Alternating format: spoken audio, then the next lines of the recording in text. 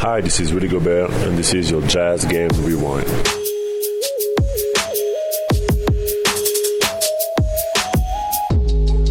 Hey there, welcome back to your Jazz Game Rewind.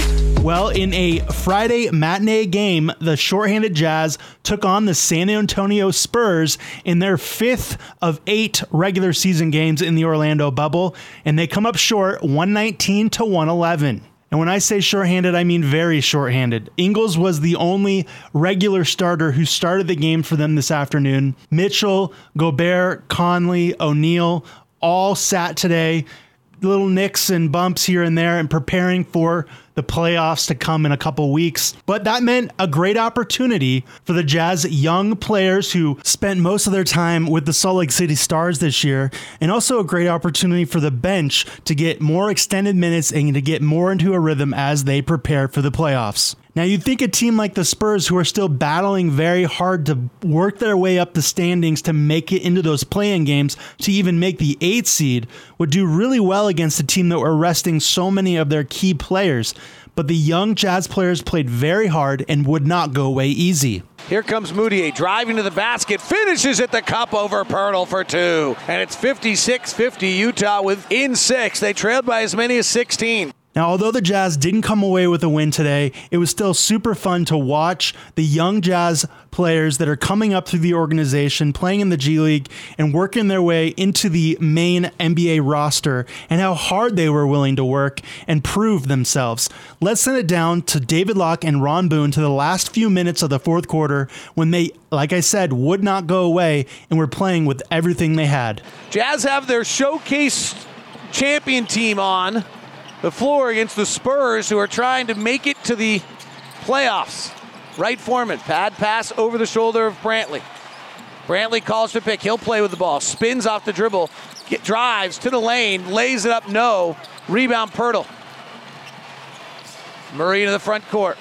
Cross-court pass to Right Foreman. Behind the back pass off Tucker's legs. Out to the backcourt. Kicked around. Out of bounds. Madness everywhere. It's a shot. It's off the Jazz. 108-97, 6 minutes left. And we talked about this, that one of the reasons the Jazz did what they did today, to not play Conley, Donovan, those guys, is because they are nicked a little bit. But the other reason is these are incredible minutes, Ron. This is a team trying to make the playoffs, and you're going to find out which of our guys can handle it.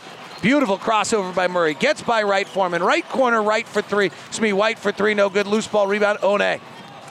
Nice battle out of the area. Here comes Tucker to the front court with his white headband. Passes up top to Right Foreman. Fakes the pass, kicks to the corner to Morgan. Over to One. Breaks the 45, attacks the 10. Fouled by Pirtle.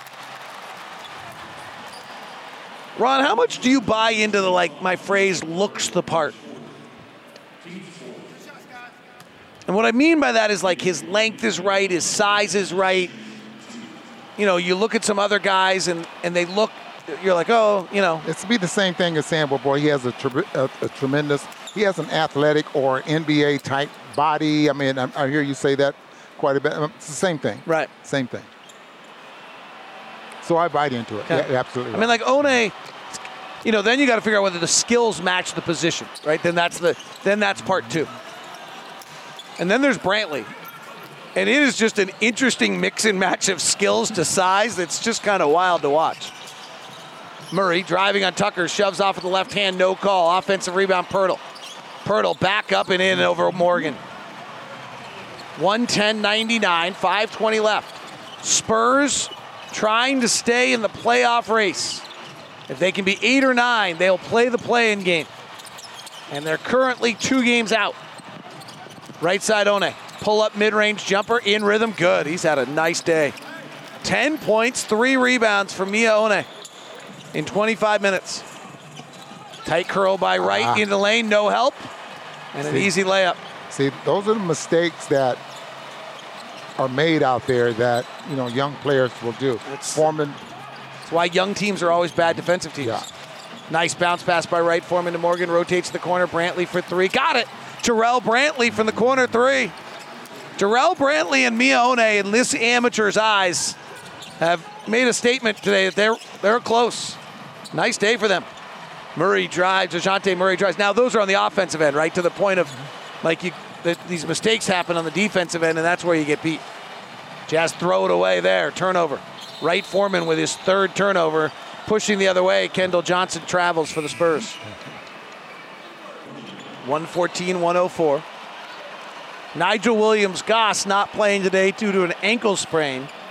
He played in that showcase game and kind of he's really a true point guard. Wright Foreman is much more of a scoring guard. Scored 20-plus points a game at Hofstra.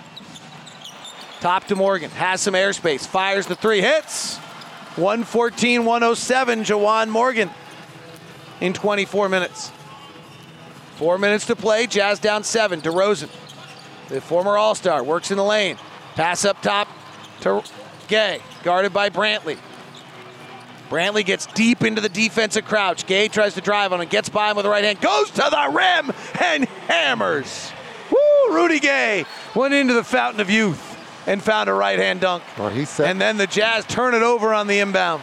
He set Brantley up so nice that gave Brantley, he really gave Brantley the impression he was going left, and he comes back to his right hand. And once you get a step on a defensive player that's sliding the other way, you have no chance of recovering.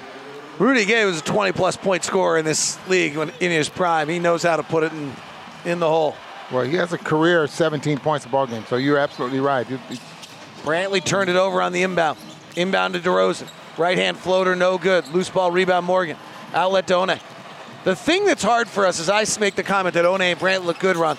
The highlights are wonderful. The big three but it's the mistakes that are the ones that, give you the negative plus minus that end up making it hard for you to play them.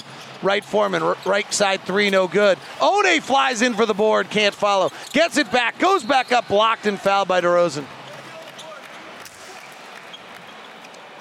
But as One's making himself felt here. But it's those mistakes that cost you 2-4 points. Those cost you games in the NBA playoffs. Yeah, and you get those, like that move there. You come down with it and go back up. But they're playing with a tremendous amount of energy. They're playing really, really hard out there. Pretty cool to see. Yeah. Now, with all the extended minutes played today, several players got their career highs in points and in rebounds. Mia One, one of those players, ended with 14 points, 7 rebounds, and he actually started the game for the first time in his career.